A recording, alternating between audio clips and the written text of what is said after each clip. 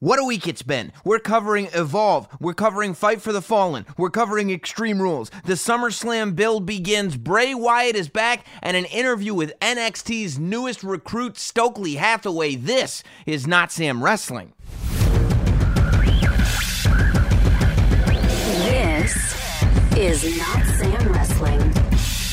Introducing your host from New York, here is Sam Roberts. You know, I was going to start off by saying it's been a busy week, but at this point, they're all busy weeks.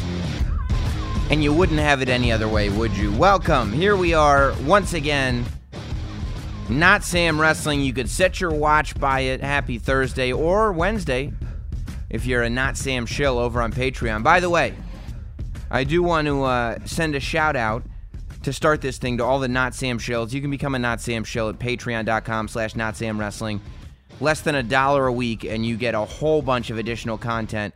I said that this week that I would do maybe that it would maybe be on Tuesday or Wednesday that I would do a post show for Evolve and for Fight for the Fallen. It's just been so busy, and I'll explain to you what I've been doing. And at this point, the shows have been days and days ago, and stuff has moved on. So I didn't get a chance to do it. So instead, what I'm going to do, for those of you that are on Patreon, this Friday, I will have an episode of Captive Audience. An episode of Captive Audience goes up on the Not Sam Wrestling Patreon page, exclusively for the Not Sam shills. This Friday, it's where I'm going to sit down with somebody who's in my life, not necessarily a wrestling fan, and in real time, we're going to watch one of my favorite shows, and I'm going to try to explain to them why wrestling is so awesome. You can watch along with us, and you can listen to it only if you're a Not Sam shill at patreon.com/NotSamWrestling, all right? So that's the make good. The reason I've been so busy is because, I was in Philly on Saturday. If I was home on Saturday and I had access to the Not Sam studio on Saturday, I would have jumped right in to the studio right after the show, as I've done before, and done a post show for Evolve and for Fight for the Fallen. But I was in Philadelphia on Saturday, so I could wake up and on Sunday head right over to the Wells Fargo Center and be a part of the Extreme Rules kickoff show and be a part of the Extreme Rules watch-along show. Of course, had a great time doing both of those things. Even though I had to deal with the Iconics again, not always the most pleasant thing in the world, but for the sake of professionalism, we do what we do. So on Sunday, I'm in Philly.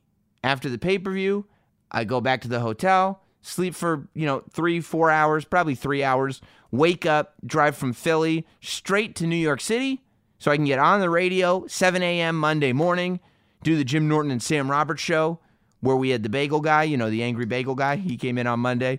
Left the radio show, went home, said hi to the children, gave the wife a kiss, took a shower, put on a new suit, headed straight to Long Island, where I went to Raw on Monday to do commentary for WWE Main Event. So, if you're keeping track at home, you might be confused. What is this, a rerun? No. If you go to Hulu right now, the July 10th episode of Main Event, watch it, because your boy, the last professional broadcaster, Sam Roberts, is doing commentary. This week's episode of Main Event that was taped before Raw, watch that one too, because 2 weeks in a row, your boy, the last professional broadcaster, Sam Roberts, is doing the commentary for Main Event. All right, so over the weekend, check on Hulu. I think it gets uploaded Friday morning or something like that, and you can watch both last week and this week's episode of Main Event, because I'm doing commentary for that. Monday night, drive home, wake up first thing Tuesday morning, right into the city. Ricky Gervais is there. We're doing the Jim Norton and Sam Roberts show back home. I mean, we just keep moving and moving and moving, baby. We're moving, we're shaking, and we keep it going. It's been a wild time, but it's been a fun time. In the meantime, I've been watching Raw, I've been watching SmackDown, Evolve 10th Anniversary, Extreme Rules, Fight for the Fallen, NXT. Good Lord, there is a lot of wrestling. Oh, and we're right in the middle of the G1 Classic from New Japan. We're going to cover a lot of that today in the state of wrestling. So yeah, it's a big time for wrestling. And by the way, after all that happens, the build for SummerSlam also started. Because SummerSlam's early. We're less than a month away from SummerSlam.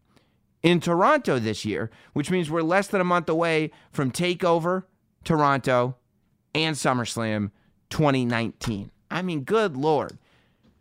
Right after SummerSlam, you got to imagine Labor Day creeps up on you. It'll be September, and before you know it, WWE SmackDown is on Fox. AEW is on TNT. The wrestling world changes again. We're moving quick, baby. Let's try to just be in the moment. As all these changes happen, let's try to be in the moment and realize that all of us fans right now are a part of history.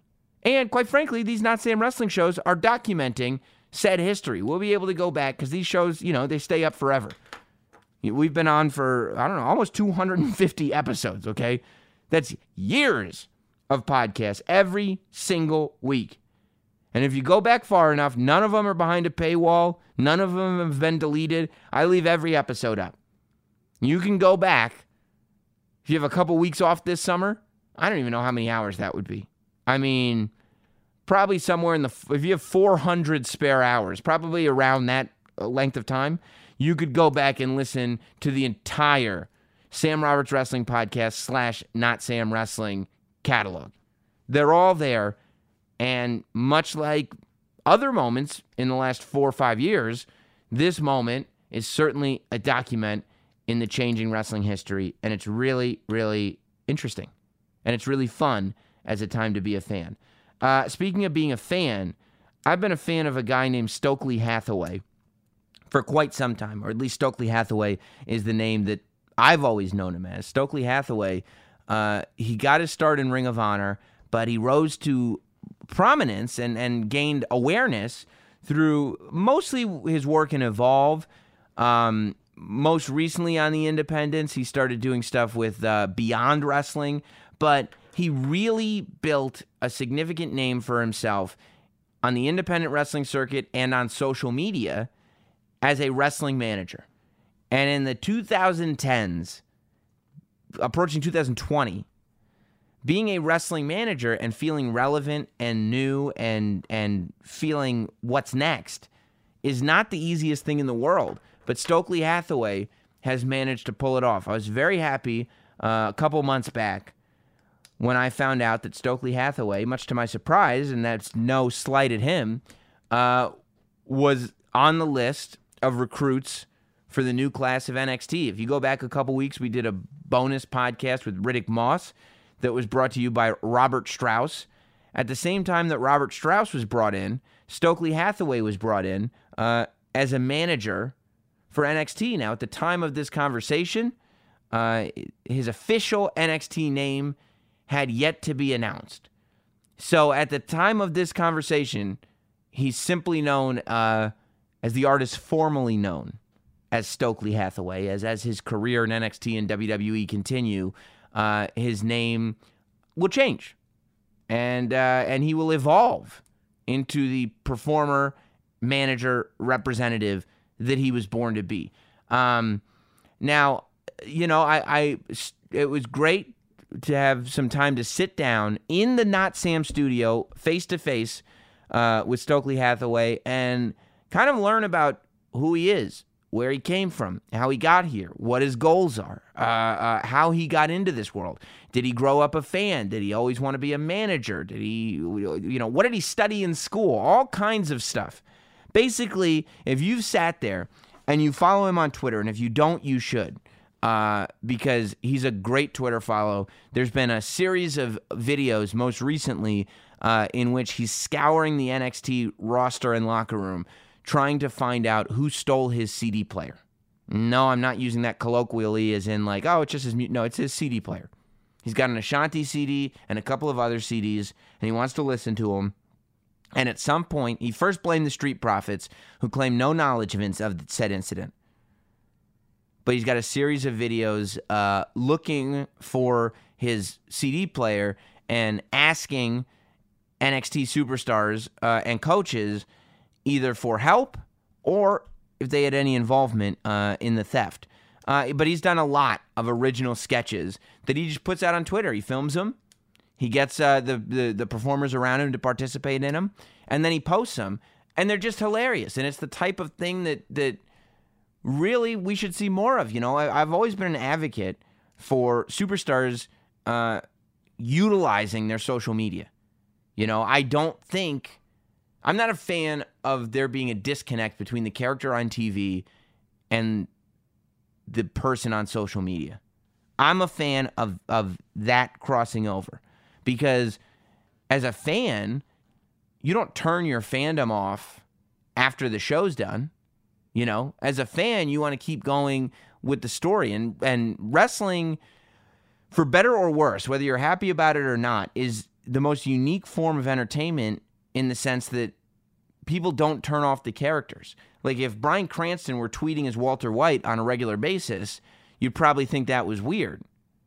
But it's more comfortable and it becomes more believable to see Finn Balor tweeting as Finn Balor than if he said, like, okay, Finn Balor exists on Monday Night Raw, and now I'm just going to tell you what's going on in the life of Fergal Devitt and how I'm friends with Kevin Steen. Like, you don't want to know that as a wrestling fan. You don't want to see it. You don't want to know it. It makes it easier to get lost in the show when you don't see the real people on social media. You see the characters on social media, and I think, you know, there's example after example of storylines being heightened by the performers using social media to get the audience involved. And that's what Stokely Hathaway does. Even though he hasn't had almost any TV time. He's had a tiny bit of NXT TV time as the tournament, as the breakout tournament is progressing at the time of this recording. But he's used social media to really kind of create a buzz and help the NXT audience define who he is. And I think that that's only going to continue once he starts to really establish himself on television. My guest this week, sitting down with me in the Not Sam studio, face-to-face, ladies and gentlemen, the performer formerly known as Stokely Hathaway. The Not Sam Wrestling interview. For the first time here on Not Sam Wrestling, doing it the proper way in the Not Sam studio. Ladies and gentlemen, the man formerly known in some lives as Stokely Hathaway. What's the haps, man? What's going on? What's going on with you? I mean, it feels like you're the man with everything going on right now, not me. I mean, I'm trying.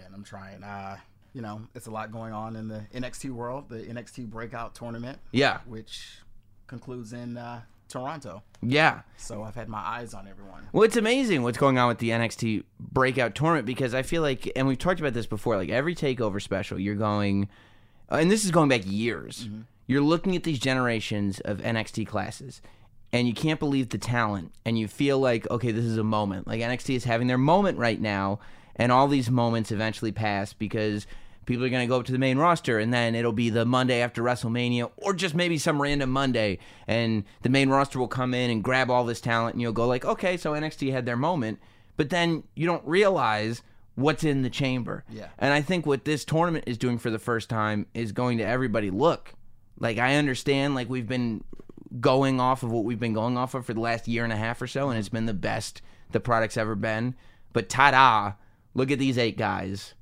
And superstars. Yeah, it's incredible. And they're making everyone week by week. Yeah. I think Angel Garza is a perfect example. All he had to do was just take his pants off, and the NXT universe loved him. Yeah. You know, I mean, I wish I could do that. I mean, I'd probably be booed, but right, you might be, yeah. or arrested. Probably. You don't know. Shot. But with Angel, they all loved him, and it's about opportunity. Same thing with Swerve and Cameron Grimes. It's the opportunity is there, and it's up to you to just take advantage of it. And so you're in such a unique position, right? Because for the longest time, WWE, aside from maybe Paul Heyman, was manager free. And for the longest time outside of WWE, for like the last 3 or 4 years, you've been making a name for yourself primarily as a manager on the independents. So before any of this is happening, with NXT, do you have, like, what are your goals in wrestling? Because it would almost, I feel like, be unrealistic to sit there and be like, one day I want to be a manager in WWE. Because I'd be like, they don't have managers in WWE. Like, what are you talking about, man? I mean, it's funny because all my close personal friends told me that WWE would never be a goal of mine. You know, well, not a goal, but they said it would never be attainable. These are the people that you love the most. Exactly. Yeah, exactly. these are the people you count on. Though. Yeah. If it was 3 or 4 years ago, it was just impossible. So when I first started out, it was just to break into wrestling. I'm a type of person to where I make goals every year. It's not a long-term goal. It's just let me see how much I can push this and move forward. So at first it was just to be in wrestling. Just doing whatever. Exactly. Right. Exactly. Just being a part of this thing. Yes, because it's hard as is. You know, there's, I'm sure, hundreds of thousands of wrestlers, but how many actually have a name, or how many can someone, say at a show? Right. And the goal is, I think, to be like a household name, but at the same time, you can still be an indie name. So Right. Just a name that wrestling fans know is a huge leap from the average performer, right? Exactly. Right. So the second thing was just to have an indie name, and that came with Evolve. Evolve was really the showcase that brought me up to, I would say, wrestling stardom, so to speak. Gabe gave me this opportunity, and I just took advantage of it, and that was the major thing. And then even when I was in Evolve, there were some moments to where I thought, hey, like maybe I could make it to WWE. Maybe this was a possibility. Right. And I did Access, and that was 2018, so that was last year. And I went out there, and that was probably the most nervous I've ever been, because I think I was given my actual promo maybe like 10 minutes beforehand. And I remember pacing back and forth in the bathroom.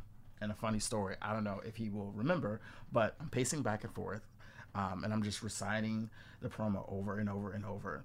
And I look back, and Mark Henry is in the urinal, taking up like 3 of them. Yeah. And he just looks at me, and I'm just like, and then I just walk out the restroom. And by that time, it was time for me to perform, and I was just walking back and forth. And I was with Chris Dickinson and Jaka, and normally they're not nervous for me if there's a promo, but they were very nervous. And I'll never forget, Jaka looked at me and said, "Hey man, are you ready for this?"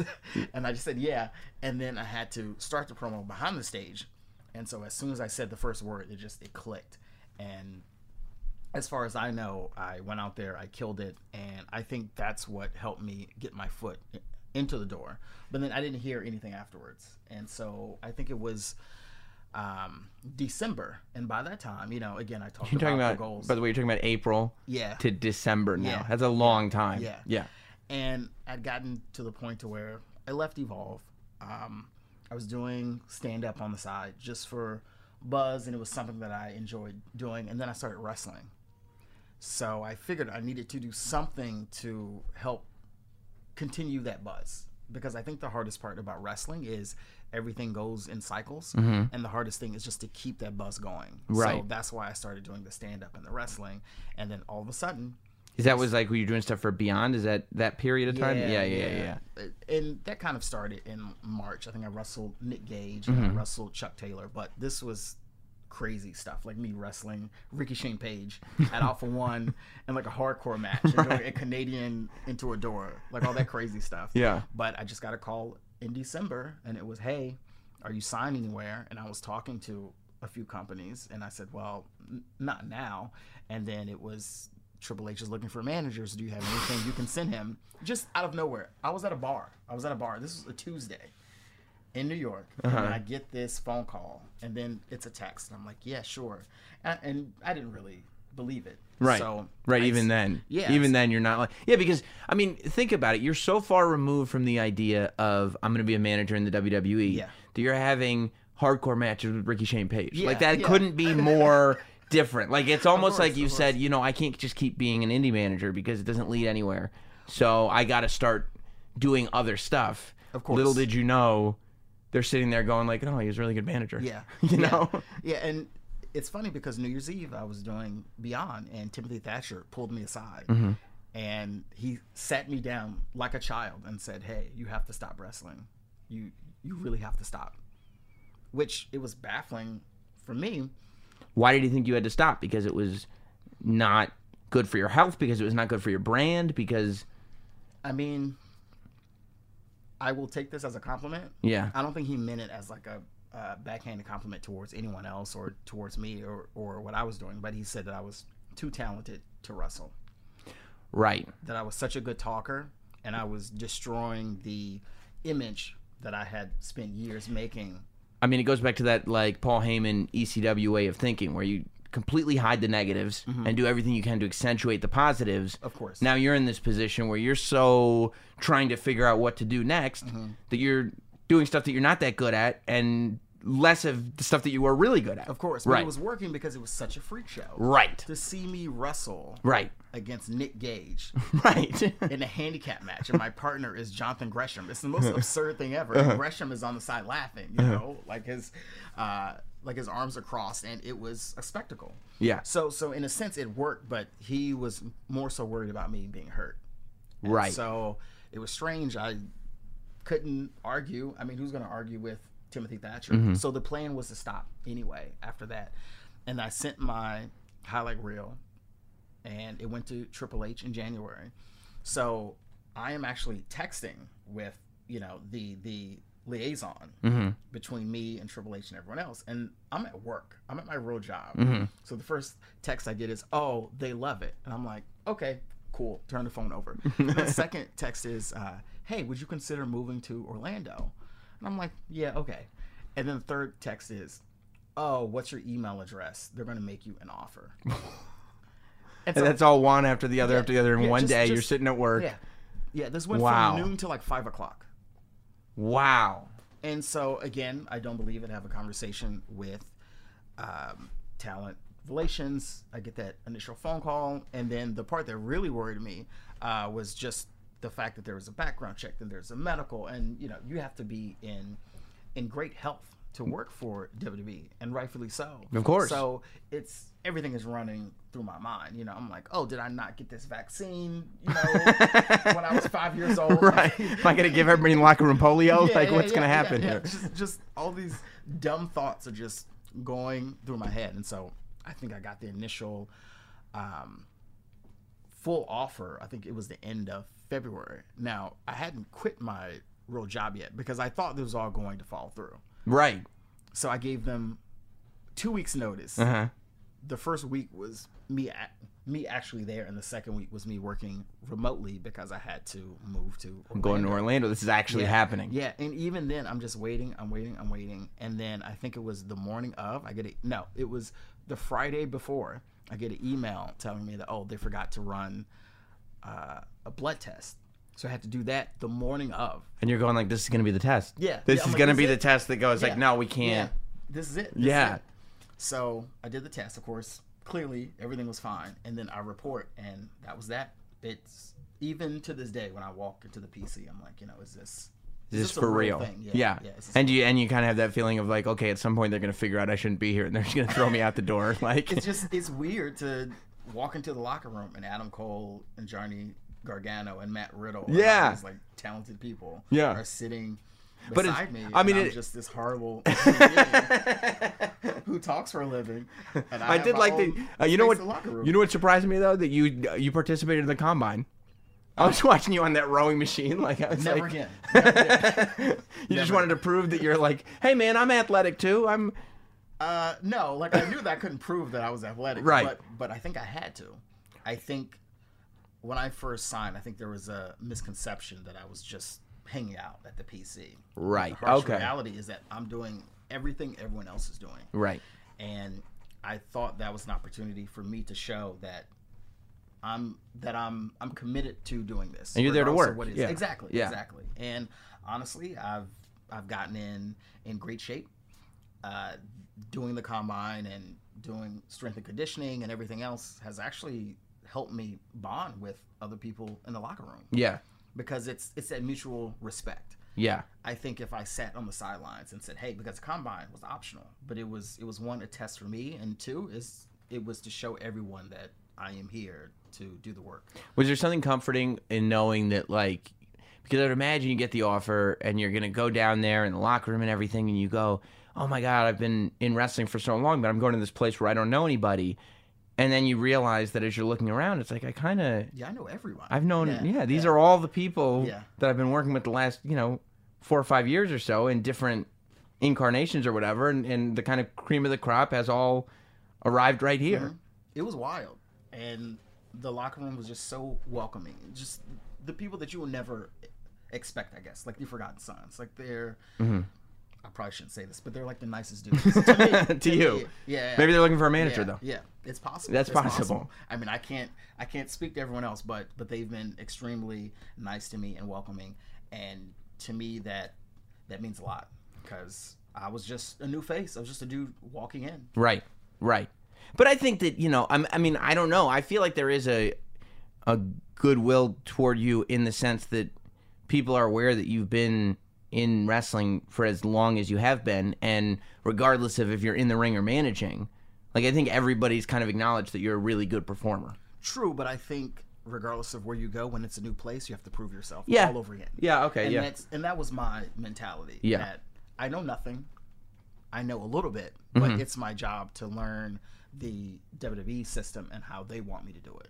And that was challenging. I mean, that was my first 2 months there, is to take the independent version of me and make it the WWE version. Mm-hmm. And it's not, and I had to look at it as not from a selfish standpoint, just what I wanted to do and what I thought was funny or witty, whatever. It's what can make the most money for WWE. And What do you have further to my career? What do you have to offer this bigger product? Like how do I go out there and make myself the biggest thing? Exactly. It's how does what I do fill a puzzle piece in this bigger picture of everybody making the WWE into a bigger thing? And I mean, it's no different from working at any other company, wrestling or otherwise. Like when you work for a company, the reason the company is paying you is because you can add value to the company. Yeah. Like Yeah. it's a relationship that really works well for everybody. Yeah, and to make money, but it's funny. A lot of people don't look at it like that. And I think the one thing that really helped was the CD player bit.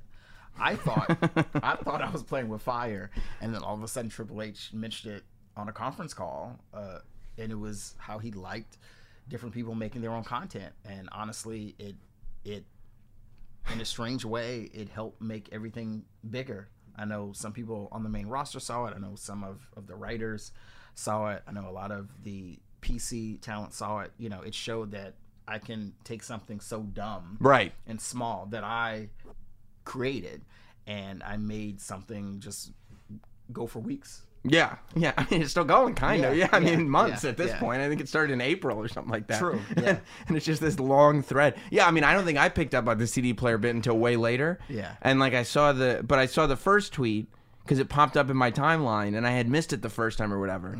But the reason it popped up in my timeline is because everything's a thread. Yeah. So it was one of those things like you find a show on Netflix and you go, oh my gosh, I can binge watch Yeah, all the like The episodes Wire. right now. You're like, oh my God, Yeah. It's Twitter's version of The Wire. Exactly. Just watch every single one. Yeah, you're like, yeah, it's a bummer that the show's off, but I just found this thing. I can watch all 6 seasons right now. Of course. Yeah, absolutely. Now, I wonder about the content that you do because, like, I mean, even for me, part of probably the most, for me anyway, awkward or uncomfortable or probably the least pleasant part of doing this podcast is reaching out to people and saying, hey, will you do my show?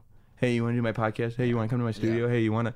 And I always think about you and the fact that you have to go up to people, like even something as silly, which I thought was hilarious, as the Coming to America bit. Yes. It's this 30-second video, yes. but like I'm thinking about it, and I guess I start thinking about it from a producer standpoint for whatever.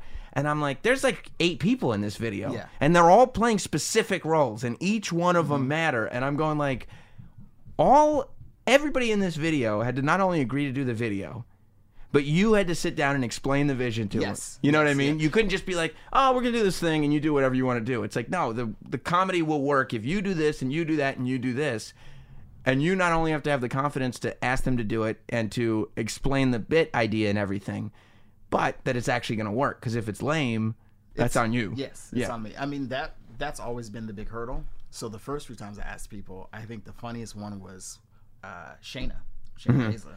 And I asked her, and she didn't get it at all. Because that's the other thing. People have to protect what they're Yes. portraying on television. Yes, Like yes. Shayna Baszler can't be goofing around about a CD player. She's course. the most dominant women's champion of all time. Of course, Right. but I keep that in mind. Everyone is in character, even myself. Yeah. And if I have to make myself the butt of the joke or the video, that's cool too. But I told Shayna, trust me, it's going to work. So we filmed it. She thought it was kind of funny when we filmed it. And then once I put it together, because I did it right when the show was going on, she died. She died. And then for 2 days straight, she was like, when are you going to post it? When are you going to post it? When are you going to post it? To where I was intimidated. I'm like, listen, I'm going to post it in a couple days. Just Timing relax. matters too. Of Yeah, course. yeah. And so now I think I earned the goodwill of anyone in the locker room because they know that it's going to be funny. Right. So even with the Coming to America video, I pulled everyone aside and I said, hey, I have this idea. And even Deanna and Chelsea and Karen, they were like, okay. And so it blew up. Of course, 'cause But I don't know what it is. It's I'll just wake up and I'll have this video or this concept in my head, and then I'll try to flesh map it out and yeah. But for the most part, it's I would say 80% improv.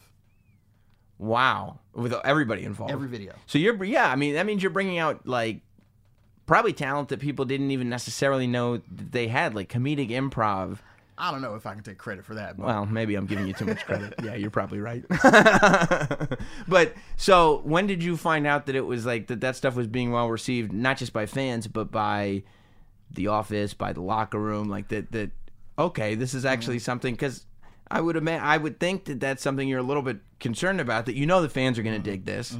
But like if everybody around you thinks that you're a douchebag, it's like that wasn't the intention. I think it was just in passing, just people saying, oh, hey, that was funny, or it being shared in like group chats, or I think once I noticed that people on the main roster started to pay attention, I think the most eye-opening thing was Big E tweeted about it. And he tweeted, I hope Stokely Hathaway gets his CD player back. I was like, oh, it really has spread. Right. Especially because Big E has become the king of Twitter. Yeah. So it's like, okay, I got the cosign from Big E. We're good to go. And to me, that's when the ball really started to get rolling. Yeah. So when you start in wrestling, the first kind of big thing you did was Ring of Honor, right? And you did 2 years with them. When you leave Ring of Honor and you just kind of venture off into the independents, that's got to be a pretty scary thing as a manager, because it's one thing for a company like Ring of Honor. The thing about being a manager is, I mean, every indie company has like quote unquote managers, but there could just be some random guy that are doing Bobby Heenan's bits or whatever. Of course. But like to be an effective manager, you have to have storylines built in, and you have to have people that you manage every single show, and there has to be this sort of regularity to it, right? And so with Ring of Honor, that's something you could do, because there's shows every month or every 3 weeks or however often they were running, and it's like there is this storyline going. When you go off into the independents and you go, well, I'm going to be a manager, I would imagine that's got to be pretty scary, because you don't have a home base anymore. It wasn't. It was not scary. It wasn't. So maybe it's like a sick intuition that I have always had, but when I was in Ring of Honor, I didn't really do much. Right. And that's not a slight on them. It's just, I think, one, I wasn't fully prepared for the role that I was put in, and two, there was no real opportunity to grow as a performer. Right. So, and they're so wrestling heavy anyway. It's of like, course. And at that time, there was like 6 or 7 different managers, and it was just a lot. And everyone was trying to vie for that spot. And I had the chance to work for Evolve, and I was pretty much given an ultimatum: Ring of Honor or Evolve. And so I chose Evolve. And I knew that if I would have stayed in Ring of Honor, I just would have been there. There would have been no opportunity to become Stokely Hathaway or to even be sitting here. It was one of those things to where I felt like I needed to do. It was the same thing with leaving Evolve. Everyone thought I was crazy, but I knew that if I would have stayed in Evolve, and this isn't a slight on Gabe or anyone there, I wouldn't be signed right now. Eventually you have to just, and I hate this phrase, it's so cliche, but you have to bet on yourself and say, hey, you know what? These are all my chips. I'm just going to throw them in a basket and see what works. I see, because what does it become a thing where like, okay, I've been in a certain place for so long that like, okay, what I do is now, I don't want to say taken for granted, but it's like it's defined. I'll say that. Like what you do is defined. So if you want to keep doing the exact same thing over and over again, it will keep you forever. You keep doing that. Yeah. But there's no growth. Of course. Right. But with Evolve, there was nothing else for me really to do. Yeah. I think I managed TJP, and the whole point of me being in Evolve was to help him look like a star for the Cruiserweight Classic. So I did that, which Gabe loved, and then it was a transition period because TJP left, And I remember Gabe asked me, hey, like, what do you want to do next? And I pitched this, and I thought he would say no, and it was to manage Thatcher. So I wrote up this whole thing, and it was about it's the odd couple. Right. He was this depressed champion who wouldn't even carry the belt because Catchpoint had it, and they were bullying him. So me, being the piece of garbage that I am, I would manage him, and I would carry the belt. But I'm so narcissistic, I would love to be the Evolve champion. Right. And it just worked.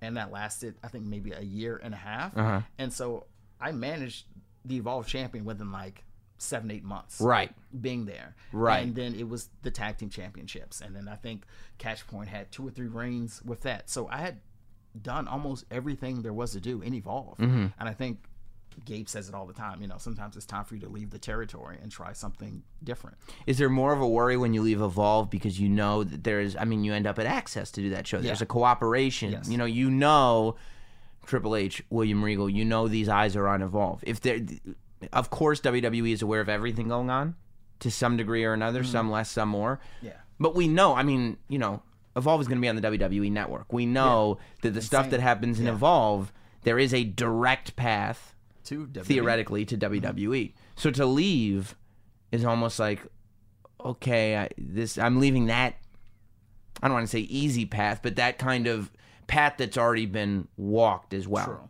Well, at that time, this was last year. Yeah. One thing that I didn't want was to be stuck.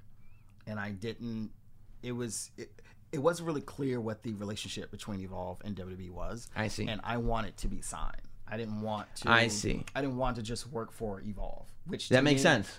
I had done that already. Right. You know, I was ready for the next chapter. So once I left, that's when I said, all right, I really have to move forward and do all of this stuff and to make myself a star. And that's why I started doing the stand-up. That's why I started wrestling. And it just all just kind of just took off from there. And I mean, you can't really say enough about timing, right? Yeah. Like, you know, you can't really put your finger on when's the right time to do what, but things tend to happen. Yeah. I mean, the timing worked out perfectly. My last match and Beyond, which was the main company that I was working for as a manager and a wrestler, it was against Eddie Kingston. So the storyline, which we didn't really get to finish, was the fact that I left Evolve and I was going crazy. That's why I was wrestling. And so eventually I was losing my mind. Right. So when Kingston beat me, that was it. That was my last match and Beyond. Right. And he just powerbombed me on a bunch of chairs, and Tim yelled at me afterwards, and then that was it. And I just went away. Yeah. Did you did you garner a new appreciation for hardcore wrestling when you started doing more and more of that stuff? Did you enjoy it on any level? Did you say to yourself, like, oh, this is why I should have been a manager? Yeah. I mean... No, I had a lot of fun. The only time when I was like, oh, like, this really sucks was that match against Ricky Shane Page. And this was maybe the first 3 minutes. Yeah. I was up top ready to hit the Canadian on him, and he went to slap me. But I turned my head. It was like a split second, and he caught me in the ear, and then it was just silence. I couldn't hear a thing. So the eardrum just completely ruptured. And that's right at the beginning of the match. I remember I did a dive, and then I went back to do a second dive, and there was a huge miscommunication. For the second dive, I thought he was just going to hold the chair up and drop it and catch me. He thought I wasn't going to dive all the way. So he swings it like a baseball bat. Yeah. And I have the clip on my phone that I can show you. And it just waffles me, and he hits me so hard. I flip midair and land on the actual chair back first. So it must look spectacular. Yes. Yeah. Yes. But that was a moment to where I was like, what am I doing with my life? Like, Right. Like, how did I get here? Well- and then the crowd erupted, and I was fine. I was like, oh, this is Like, great. oh, I should be doing this. Yeah, They like yeah. this. I promise you there is more Stokes to come, but before we do that, I want to tell you about one of our most loyal, longest running, and favorite sponsors. Of course, I'm talking about SeatGeek. SeatGeek makes it easy in a world where it is becoming more and more difficult to figure out exactly how to get tickets to your favorite concerts, sporting events, wrestling matches, comedy shows, Broadway shows, whatever you want to go see. There's a million places to get tickets. You don't know if they're authentic. You don't know if the deal's good. You don't always know what you're getting unless you do it. Through SeatGeek, millions of live event tickets all in one spot. You see, SeatGeek rates each deal on a scale of 1 to 10, and then they display them on an interactive seat map. Look, I have the app on my phone. It's the easiest thing in the world. WWE on Raw announces that they're returning to Madison Square Garden. They're doing Raw and SmackDown at Madison Square Garden in September. I didn't even catch the date. Easy. All I need to do is look up WWE. It tells me everywhere WWE is going. If I put in my zip code, it'll tell me what's going on at Madison Square Garden. However I want to find it, it's easy to find. I'll be able to go look at an actual seating chart. It's so easy just scrolling around on my phone. It tells me what tickets are available and whether the tickets available are the best deal that you're going to find or not. So if you're willing to pay any amount of money for a certain ticket, SeatGeek is your go-to. If you want to make sure that you have a ticket, but you're getting the best deal humanly possible, SeatGeek is your go-to. It's no wonder SeatGeek has over 50,000 five-star reviews, not to mention, look, I think I've told you before. You know my guy Hot Dog. He helps me out with everything. He can't always be trusted. His first WrestleMania was just this year. He was supposed to go to WrestleMania 29. He went online. He got tickets from what he thought was a reliable source. He showed up at MetLife Stadium all those years ago. He spent WrestleMania 29 in a police station trying to get money back for his fake tickets, and he never got any money back. And you know why he got those fake tickets? Because he didn't use SeatGeek, which fully guarantees every purchase so you can shop with confidence. Don't be Hot Dog.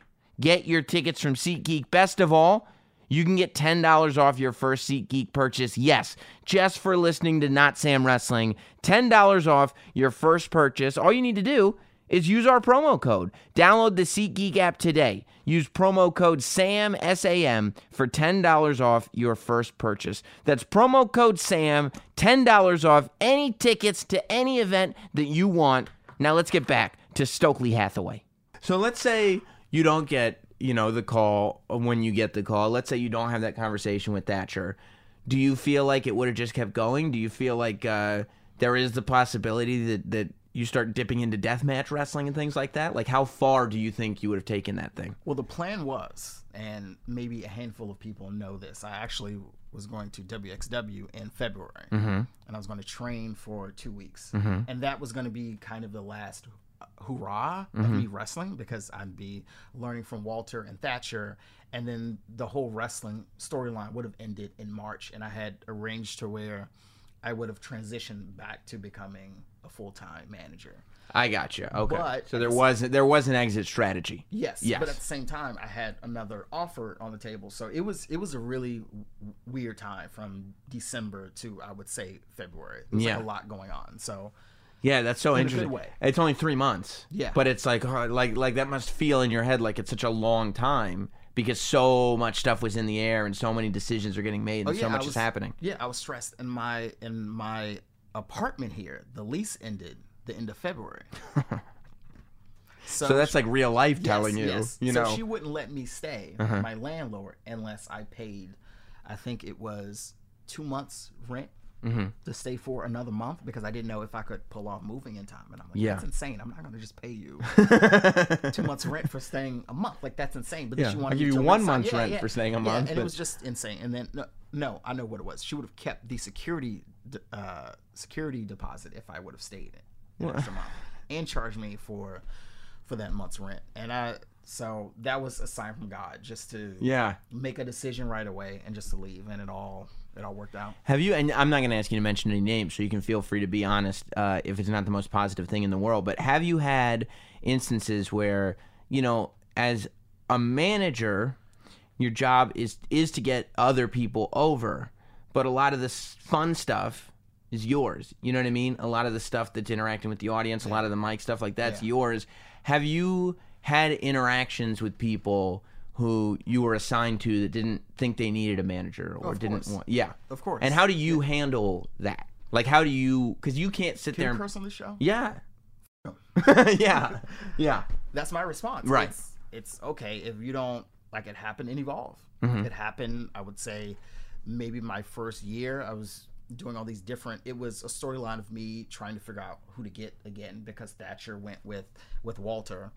It was like this really weird story to where Walter took my client and I was extremely hurt by it. Mm-hmm. And there were people who, I don't know if you remember the 30 for 30 that I did. Yeah. A lot of people didn't want to be a part of it. That was actually the first giant video that I wanted to make, and people just did not understand. And so I promised Gabe and Sal, I said, listen, just trust me to do this. Mm-hmm. It's going to work. And so I paid for that out of pocket. And so there were other people in it, and they just said, no, we think it's stupid, or they had other weird demands and how they wanted to change it. And I just said, okay.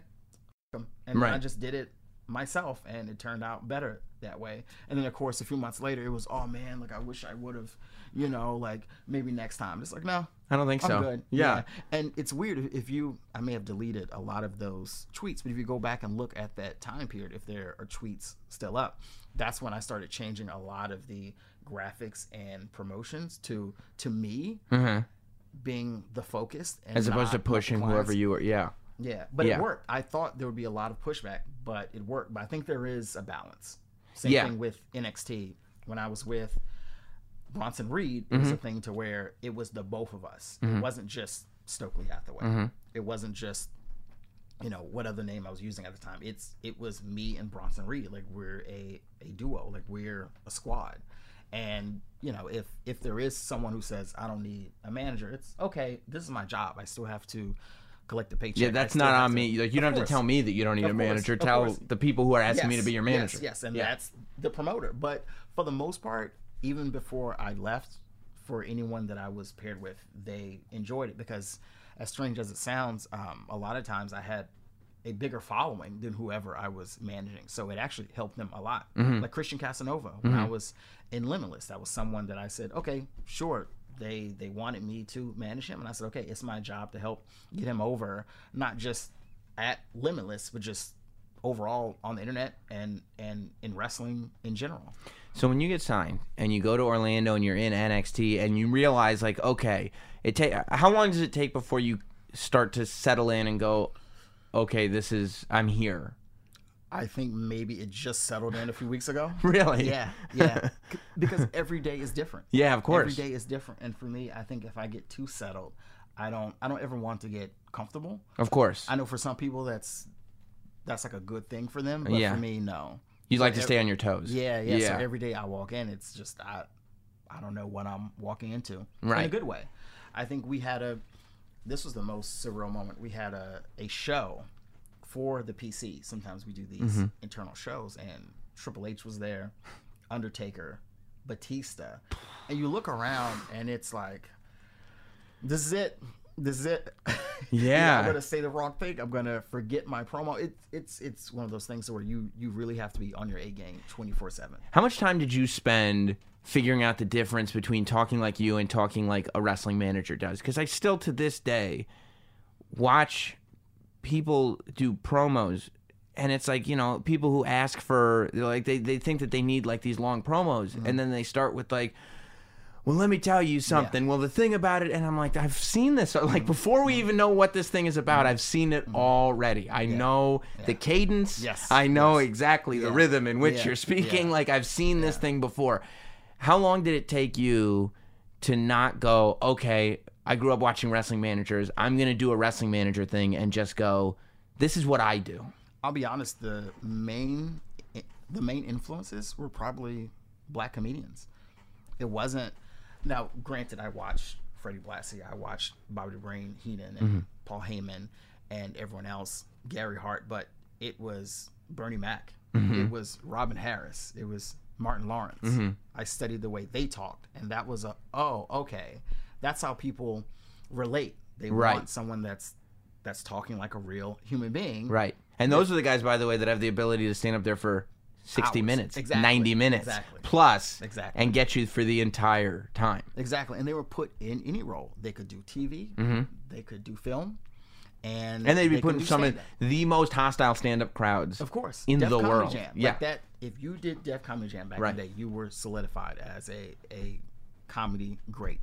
And Robin Harris is one of my favorite comedians. Baby Kids is probably like my favorite comedy album. And so it was a lot of that. It was a lot of that humor and getting that rhythm, that cadence down, and that's what I try to use in my And then promos. relating it over to a wrestling audience. Of course. Yeah. And it's been working.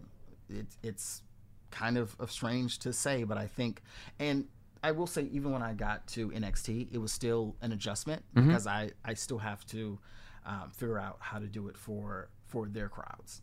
Yeah. Yeah. I mean, crowds that understand, like, you know, it's interesting, like humor and speaking in an entertaining way. Like, there are certain cadences where people that are familiar with what you're doing are instantly going to be like, I know what he's doing, and that's funny. Like, I like this. Yeah. And people that are from another world completely are going to go, I don't get this. What's happening? Of course. And you have to find that middle ground of going, how do I just make it so that everybody gets it? But I think that's why I'm grateful the fact that everyone has to do this, but some people start out on TV right away. I started doing what they call the coconut loop. So we're somewhere in Florida every single night, and I had a long conversation with William Regal about it, and he said that it was okay to fail. I can try something different every single night. It's an issue if I fail and I keep failing over and over and over. But if I'm trying to figure out my rhythm and my groove and who this new version of Stokely Hathaway is supposed to be, then that's okay. That's Right. That's what the shows are for. Right. I mean, and that does go back to stand-up in the sense that it's like a stand-up that doesn't bomb is not a stand-up. Yeah. Yeah. Like, you know what I mean? It's expected. And when you get comedians around each other, the first thing they start doing is telling stories of colossal bombings. Yeah. When they're just going and, you know, they've been doing this for 30 years. Yeah. And that's how they you try try to something set. new and they get in front of an audience and it just is dead in the water. And you go, okay, that was different in my head. Yeah, I can't do that anymore. Yeah, that's a different deal. But you're right. If you're on live television, it's not really an option. Oh, that's it. That's it. And the good part is we have writers. Yes. So in a sense, I've been extremely blessed thus far that when I work the coconut shows, they will give me bullet points, but I'm allowed to write most of what I want to say, and I will recite it and I will rehearse it for them, and they will give me the okay. You know, there's minor tweaks here and there. Sure. But it's like you said earlier, just I learned and evolve. Keep it short. I don't need a 6-minute promo to introduce myself or anyone that I'm with. It's you give me, sometimes I'll try to in my head say a minute, and then when you pause for the audience reactions or just little things that happen, it may go 2.5 minutes, but that's the perfect length. Yeah. Yeah, I mean, word economy is a toolbox that a lot of people leave behind, and it's like it's pretty valuable. Yeah. You know, especially when you're dealing with live audiences there. They're there to see wrestling at the end of the day. Of course. Right? I mean, and if you're the third promo of the night, you're in like a really tough spot because they've heard one version of this, they've heard another version, and then by the time you come out, they go, oh no, another one. And so it's your job to keep them entertained and not make them resent the fact that they're listening to a third promo. So what wrestling did you grow up watching? I started watching at a really weird time, and I think I've told this story before, but I wasn't a fan of wrestling growing up. Yeah, I have a brother. It's odd to hear because like you're such a fish to water with it that you would think that it's just in your blood. No. I have a brother. We're 9 years apart. He's younger, and he was a big wrestling fan. So I didn't really get into it until this was probably mid-Attitude era. So for me, it was, and also I was in high school, and I'm trying to figure out what a Rudy Poo candy ass is. Oh my God! Yeah, and I'm like, why? Like, what are you like, doing? Why are you pointing at your? That's not. Yeah. Like, why does this guy have his eyebrow up the entire class? Like, that would make sense to me. This guy's flipping everybody off. I don't understand. It's so disrespectful. Yeah. It was such a disconnect for me. I'm like, this doesn't make any sense because I was reading Marvel and X-Men and everything else, and so it wasn't until. So were you a sports guy at all, or you were a comic book? Comic book. That's comic book and stand-up comedy. Like, that was you're it. a stand-up comedy geek though. Okay. Yeah, that was it. I mean, I remember sneaking in a Dave Attell CD, because my parents would have been horrified to the stuff that I was listening to. But I started watching it with him, and I'm like, oh, this is great. Yeah. All these guys are assholes, and they're literally doing whatever they wanted to do. And it gave me like a weird sense of self-confidence too, because I'm like, if they can do that, then I can do that. Right. And then I started watching it, and then how I really got into it. This is the real crazy part. I was in grad school because I wanted to be an actor. So everyone had to do like a thesis project, and I'm trying to think. The breaking point was someone did. It was I think C.S. Lewis. They did one of his plays, and it was the most horrible thing I've ever seen in my entire life. And that was the option. It was either you directed a play or you were in a play. Yeah. And they chose both. Oh no! And I said, I'm not going to put myself or anyone else through this. So I was home, and then I think it was a Ring of Honor DVD. I think it was CM Punk. It may have been the best of CM Punk. It was Okay. CM Punk versus, I think, Homicide. And I was just watching it, and I'm like, you know what? This is an art form, clearly. But in my mind, like, something just clicked. And I The remember- storytelling starts to click Yeah, in, the yeah. narrative, the whole thing, the structure of what's Yeah. going on. Yeah. Yeah, so I emailed my professors, and I'm like, hey, I have this idea. And they all thought I was out of my mind. I feel like that's how a lot of your ideas start. Yes. Most people around you going like, Yeah. this is so Yeah, stupid. It yeah. makes no sense. Yeah, if you want to flunk out of grad school, go ahead. You've already paid us Yeah. all these thousands of dollars. It's Doesn't up to you. matter. Yeah. Yeah. It's like, whatever. So I trained to become a wrestler, and that was how I wrote my thesis. And so I originally trained, crazy story, with Mike Quackenbush, Cesaro, and Sarah Del Rey. Those are my original trainers. With the intention to not be a wrestler, but to write a thesis Yeah. on the process. Yeah, and I remember I did that for, it was like 4 months, and I remember saying, I'll be back, and they go, yeah, okay. Because people were just quitting left and right. Right. And I'm sure they thought I was the last person, because clearly you saw the combine.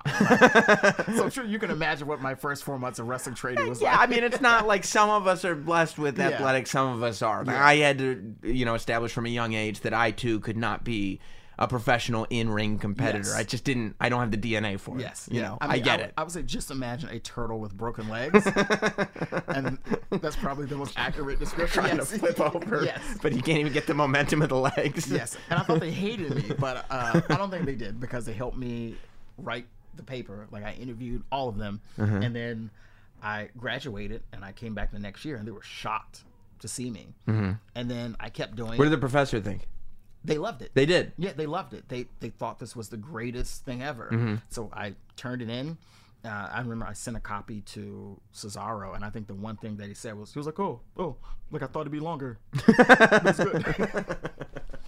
And then I continued training, and then there was an opportunity. So you in- continue in Ring of training just Honor. because now you kind of fall in love with it. Yeah, it Like, was, whoops, I thought this was just I thought I was just doing this for a project, and now this is kind of, I just paid all this money to be an actor, but oops, Yeah. I just fell in love with wrestling over here. and I couldn't stop. It was probably one of the most difficult things that I've ever done. But for me, it was just like I had to keep going, because I was surprising myself Right. when I could do my first forward roll and not tear my quad. I was like, oh, Right. it's progress and I can actually see. Yeah. And so I just kept doing it, and then once I Yeah, got and I in guess Ring of Honor, it was in like, the oh. in the acting world, like, you could be the greatest actor in the world, but so much of it is just like, is this the right project? Does this Yeah. audition work? Is today your day? Like, there's so little to actually quantify whether you're doing better or worse. Yes. But in wrestling, like, especially because you were non-athletic to begin with, Yeah. like, when you start being able to do athletic things, you're going, I'm getting better at this. Yeah. And that feels good. Yeah. Yeah. And the crazy thing too is, like, throughout that whole period, all my actor friends were broke. They were dead broke. So I was slowly becoming more successful and also making money in wrestling, which for all intents and purposes, like, it should not have happened. Right. But all my friends who were doing off Broadway and Broadway, they were broke. Right. I mean, and I'm sure if I know actors too, they're probably like going like, hey, how'd you get all those Twitter followers? Yeah. Hey, how'd you get all Yeah, those people on yeah, Instagram? yeah, Like, you know what I yeah. mean? They start realizing there's a little following, even in the very beginning. Like, the following course, obviously of grows course. tremendously, but when I would imagine you start to grow this following. Yeah. And people that, I mean, at the end of the day, there's a few people that want to be actors for the craft, but most people want to be famous. Yes. And when they see this happening, They're like, oh, what is he doing? Yeah. But that's what helped me get into stand up as well. The fact that I had this following, Mm-hmm. and I remember I did Busted Open, and it was to advertise my first comedy show, and it was all of these wrestling fans. I'm like, oh wow, like I think that you may have support or like a fan base, but I think that was the first time that I really saw it, and it actually meant something more, because it was something outside of wrestling, and to have people come to see me do comedy. They just support you. Yeah. Now, granted, it may have been to see me fail, which was a bigger possibility, but they were all there. Joey Janela was there. You know, the fact that he came to see me do stand up, and Right. he had I think he had broken his leg, so he's on crutches. coming in to see me perform. Yeah. And it was wild. Yeah. Yeah, it is kind of nuts when you realize, oh my God, there's people who support me. Yeah. Yeah. Like, I guess I should keep. So does any part of you, though, like the deeper you go into wrestling, my passion was acting. Like, I don't, or once you locked into wrestling, is that passion kind of locked in? I mean, I think I'm doing it. I think I Right. have the best job ever. I think I'm doing both. I view wrestling as a performance, at least with my part. So I have to get into character, and so it's when I walk out there, I am a certain way, and when I leave, I am a certain way. And I'm sure you've noticed, like, the person that you see in these videos and on the shows, it's like a completely different person in person, and it's something that I get into, and it's an art. It's acting for me. I'm sure some people may be offended by me saying that, but that's the way that I can. That's the way that I can. Trying to think of the right word. It's the way that I can make everything successful for me. Is to look at it through that lens. Right. And also, like, you should be applying when you get a set of tools, that you would get at grad school. Yeah. You should be able to apply those to the things that you're doing. If you're sitting there and you're doing a job, you went to grad school right now. You paid a lot of money. Yeah. Grad school's not cheap. And you're doing a job and you're realizing nothing I did in grad school applies to this whatsoever. You got to be sitting there going, like, why'd I waste all that time and money, right? Yeah, like, pissed off to the highest level of pissed to be. And Yeah. it's crazy because I think I'm probably one of the few people who actually went to grad school, and I'm doing what I went to grad school for. Everything that I've learned from vocal techniques to stage combat to production values to just everything has been used in wrestling.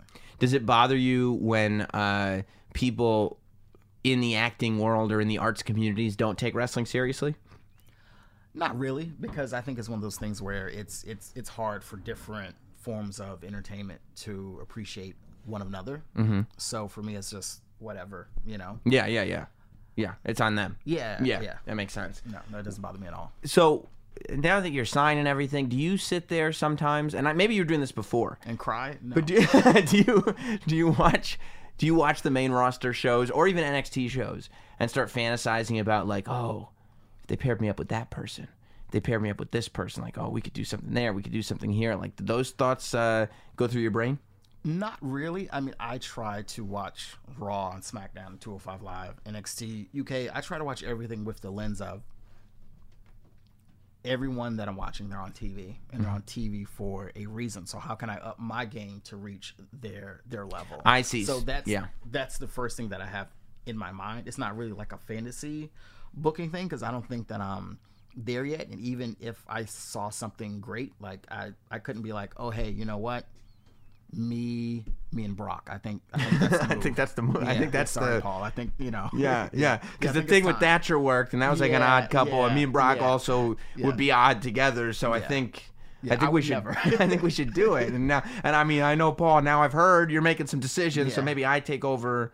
No, oh, okay, Yeah. And then you'd be like, "What happened to that guy? This, I don't even remember his name anymore. Stokely Yeah, Carmichael? What happened to him? He just disappeared. Like, I thought he was signed and everything." yeah. But you more draw on that for inspiration of going like, wow, these people are excelling at what they're doing. Yeah, Kevin Owens has been a huge help since I mean, years ago, but especially now.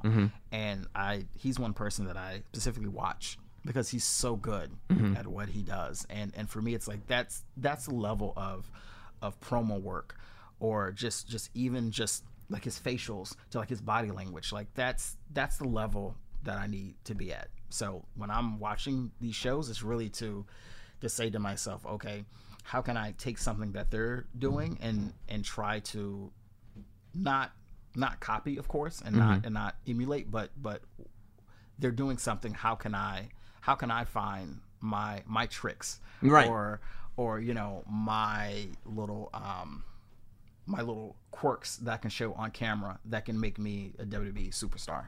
So when we were talking about managers and stuff, you brought up not just kind of the 80s classics, the Bobby Heenans and Jimmy Harts, but you were mentioning Gary Hart, you were mentioning a whole bunch of people there. When you started to really dive into wrestling, because it was later for you, did you just go back and start consuming everything? Yeah, I had to. Yeah. Because one big thing that I try not to do is I will watch it, but I can't watch a lot of it at one time, because I think we all have the habit to kind of like copy or to pick up certain things. Yeah. So like even with Paul Heyman, I will watch him, but I won't watch a lot of Paul Heyman at one time, because I don't want to cut a promo and start saying my name is blah blah. Right. These are my clients. Because it'd be so easy, because he sounds so good. Of course, and that's his thing. Yeah. That's his thing. And unless I was paying tribute to him, but I think it'd be highly disrespectful to do something like that. Right. So for me, it was unless I was specifically assigned, like I worked for one company at this point, and I was I think the second Gary Hart. Like that's kind of what they wanted me to be. So of course I'm going to try to pick up little things, because I was specifically told that's what they wanted me to do. Mm-hmm. But for the most part, it's I went back and I saw, okay, like this is what a manager is supposed to be. Yes. So let me try to figure out my own way about doing it. What do you think about Sweet and Sour Larry Sweeney? He's one of the best. Yeah, I mean, that's when, because I was thinking about you today, and I was like, if like there was any comparison to draw from, and I mean, I always think, I don't know, that's high praise. I know I've it's gotten probably tweets uncomfortable like that for you, but before. that's where and I start, because I often think like, how far could Larry Sweeney have gone? And I mean, I think he would have been signed 100%. I think he might have brought back managers, Years ago. Yeah, I agree with you 100%. But also, it's funny that you said that. I think you have to give credit to Zelina Vega and also 100%. to Drake Maverick. Yes. And also Leo Rush, because absolutely. They ushered in this new era of managers in WWE. And all three of them are so, I mean, they just became so undeniable. Yes. That you're just immediately, I mean, Zelina Vega from Jump Street was like, whoa, this is like a whole nother, it felt like anything that got thrown at her, she was going to make better. Yeah. Like, I think she's incredible. Watching Drake, kind of come on to WWE, and you'd go like, I did not see that signing happening. Yeah. And then you're going like, oh, okay, for 205 Live, I get it. And you watch him become like a highlight of Raw. He's killing it. It's He's amazing. killing it. It's amazing what all of those performers are doing. And so they ushered in Yeah. this opportunity for me to just get signed. And I appreciate it. And it's nice too that I feel like as a WWE, and it's got to be nice for a person who's in the position that you're in, I do feel like that as WWE is kind of slowly bringing back the role of manager, because they're not managers, everybody's got different titles, and but I actually like that everybody has different titles, because I feel like there was a time when it would just be, okay, we have a bad guy, let's put him with some manager, and we'll just do it. Like, that's just, it's a formula. And now it makes sense. Like, there's a reason. It's not like Zelina Vega is just this evil woman with this stable of bad guys. It's She's like, a business manager. yes, this is my client. I am a business manager of this person. Paul Heyman is not like, here's the Heyman guys. He's it's an like, advocate. I'm here to advocate for Brock Lesnar. He hired me to advocate for him. Yeah. And I feel like the same way, you're in a position where that once you find exactly what your niche is going to be, I think it's going to make sense. Like, we can have faith that it's going to make sense. It's not just going to be a manager for the sake of being a manager. That I'm just a guy. Right. Yeah. Right. And that's something that we've been working on. Well, and when I say we, I mean me and everyone on the creative team, is how to figure out how to name me. And I came up with something, and I think it was one of those things where, and I appreciate this, they didn't get it at first, so I had to try it on different live events, and they got it. And I would make videos and send it to them, and then they kind of got it. And then slowly but surely, they're like, oh, I know exactly what this is. So hopefully it will make it to NXT, but it was one of those things. It was, let's try to figure out something different to where I'm not just a a manager. But I mean, even then, you probably go back into grad school because what actor doesn't put themselves on tape to audition? Yeah. Like it's the same. And you It's have literally the same thing. And you have to. And the one thing, it's crazy. The one thing I was told is when you get to WWE, like you don't have to worry as much. Like get rid of the indie hustling mentality. But I think it's the complete opposite. Yeah. It's the complete opposite. I will film stuff all the time. I will film videos. I will film promos. I will come up with ideas, and not in a pestering thing, but it's me going, this is what I have to offer. I can be funny. I can be serious. I can be aloof. All these different things, because that helps make their job easier. Yeah, and it also lets them know there's no reason to take for granted that they know everything that you're capable Yeah. of. Like, that would be pretty egotistical on your Yeah. part to just be like, well, I'm here. Yeah. Can't you guys just look at me and Yeah. tell that I'm Yeah. great at everything? Yeah. Like, Yeah. you No, should. No, it's like I can do all of these things. Yeah. What do you think, please? And if they don't like something, it's like, okay, cool. Let me No go back problem. to the drawing board. And I think that's what the PC has to offer. It's like you're back in school. Like Right. it's your job to train and learn and come up with ideas. It's not you just show up. It's like, I'm here. Right. I got my contract. Put me in my spot. Yeah, it's like, no, yeah. no, you have to work for your spot. Yeah. Yeah, and that's the way it should be. Do you practice facial expressions in the mirror? I used to, not as much anymore. Because you I got think you got them locked. yeah, you yeah, got them down. yeah. And do you have how do you work with memes? Do you have a folder on your phone full of memes? Do you have all your references that are just in your head and They're go just in my head. So And you then- go that yeah. there's a scene in a movie Yes, yes. and this would be a great spot for this scene for Yeah. this person going, Yeah. Do you know how many times this is before I got signed, of course? I would just Google Pookie from like New Jack City because I would just lose the photo. I can't do it anymore now. But No, you can't. Yeah. yeah. But like that was my go-to. I'm like, oh, this is a really dumb tweet. Let me screenshot it Right. and put Pookie beside it. But yeah, so because I'll sit there and I'll go like, I wonder if he has like a special folder for just replies. Do you have a facial expressions folder? No, You don't? no. Yeah, it's just it's. I would say maybe. I'm trying to think. The last time I looked, I think it was like 5,000 images,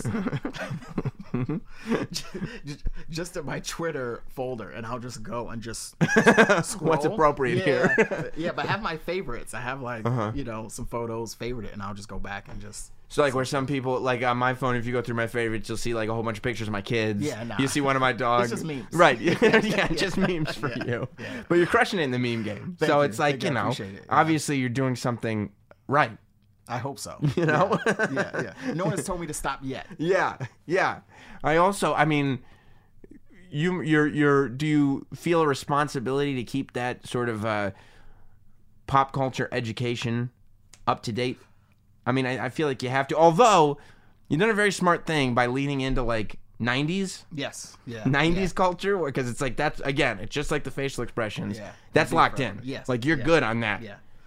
But I still feel like you do bear a certain responsibility to have an awareness that other people don't need to have. Sometimes. I mean, I do think it is my job to be entertaining, Mm-hmm. and that's one thing that I've kind of struggled with. It's, and I'll be honest, it has been, am I too entertaining? Like, will this take away from whoever I will become on NXT television? Oh, because they won't take you seriously because they're waiting for like a Yeah. Bone Thugs and Harmony reference or something. Yeah, but I think it's all about finding that perfect balance, and Yeah. that's why I've changed some of the stuff that I've put out there in hopes of leading to that direction. But as far as like educating people, yeah, kind of like today was the anniversary of Paid in Full, so I retweeted that because Right. I'm sure most people would have no idea, like the Coming to America video. Right. It's just that stuff is in my head, and I'm like, well, why not share it with the people who follow me? Because I'm guessing that they follow me because they have similar interests. Right. So Or at least like you referencing Yes, all that yeah. stuff. Yeah. So did you grow up watching a ton of movies too? I did. Yeah. I mean, it was just pop culture all the Nonstop. time. Yeah, Nonstop. Yeah. I'm the nonstop. same way. That's why I just sit there like every single Yeah. reference. I'm like, yep. It's fantastic. I think it was Sanjay Dutt. He told me one day, he was like, dude, I love your Twitter. He was like, it's just it. And he was like, how old are you?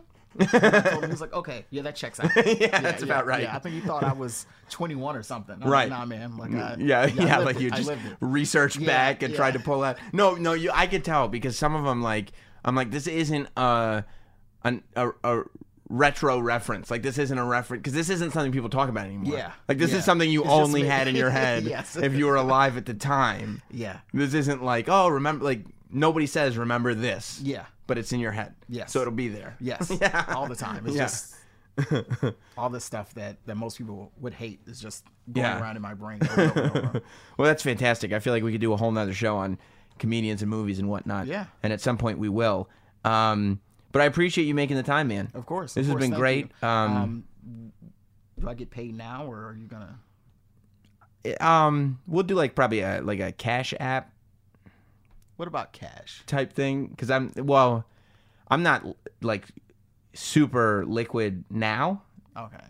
but I have like So how about I take that monitor? that's screwed and in. There's then- no, but I have a lot in like Venmo. Do you do Bitcoin? Actually, I do. Then we're good. Okay, We're okay, good. let's We're say- good. yeah, We're yeah. good. Yeah, I have a lot in Bitcoin. We're Okay, fine. We're awesome, good. We'll be awesome. good.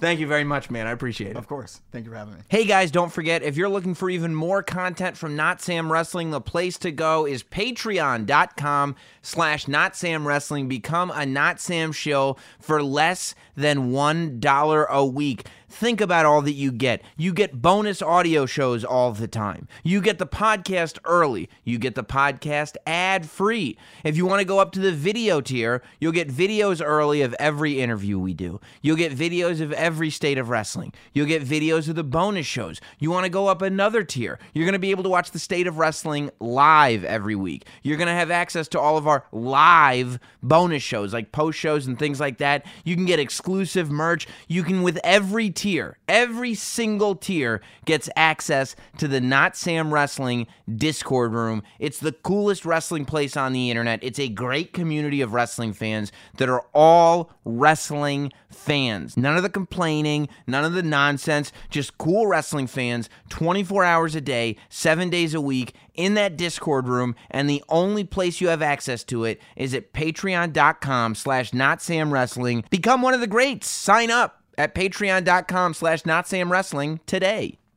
It's now time for this week's State of Wrestling. State of Wrestling time here on Not Sam Wrestling. You know what we do. Each and every week on the State of Wrestling, we count down the top 5 stories according to yours truly, the last professional broadcaster, Sam Roberts, and we count them down in an order that I pick. Can you believe it? What a world that we're living in, and what a lot to go over this week. I guess we'll start with story number 5, which, I mean, I guess technically I could have lumped 4 and 5 into one super category, but I figure we'll kind of just go by, we'll kind of go chronologically. Story number 5 is going to be Saturday night. It's going to be Evolve's 10th anniversary show, and is going to be Fight for the Fallen, the AEW show that was on Bleacher Report Live. The Fight for the Fallen was another free show, much like Fyter Fest was, and it is the last AEW show before the big all-out pay-per-view. So I guess we can start with that show. I don't know how many people watched it or any numbers like that, but we really don't do that stuff on this show. You know, I think with each show, AEW is definitely starting to establish their brand more and more. And I think that that's a really good thing. You know, I think it's going to be a nice way to have at least a little bit of foundation going into the TNT TV show. There's a little bit of company history when the show starts.